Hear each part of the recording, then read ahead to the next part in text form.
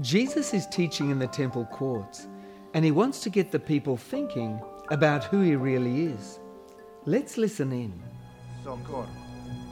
While Jesus was teaching in the temple courts, he asked, "Why do the teachers of the law say that the Messiah is the son of David?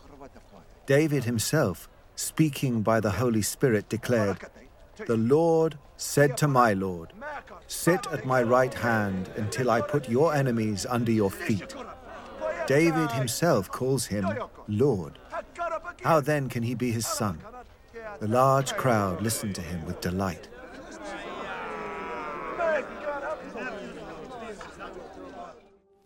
For us contemporary Westerners, it's a little difficult to work out what Jesus is saying here. We have to get inside the heads of Jesus' hearers, as it were, to better understand. The Jewish people believed that the coming Messiah would be the son of David. That's what the Bible said. He was called the son of David because he would sit on David's throne and deliver his people, and in him would be fulfilled all the promises that God had made to King David.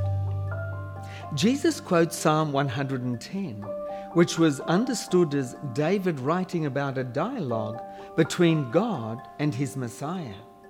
In this passage, the Lord, that is God, calls the Messiah Lord, so that both God and the Messiah share the same title. Jesus asked the people, why does that happen?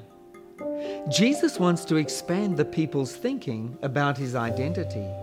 They think he is a Messiah, but they think that the Messiah is just a man.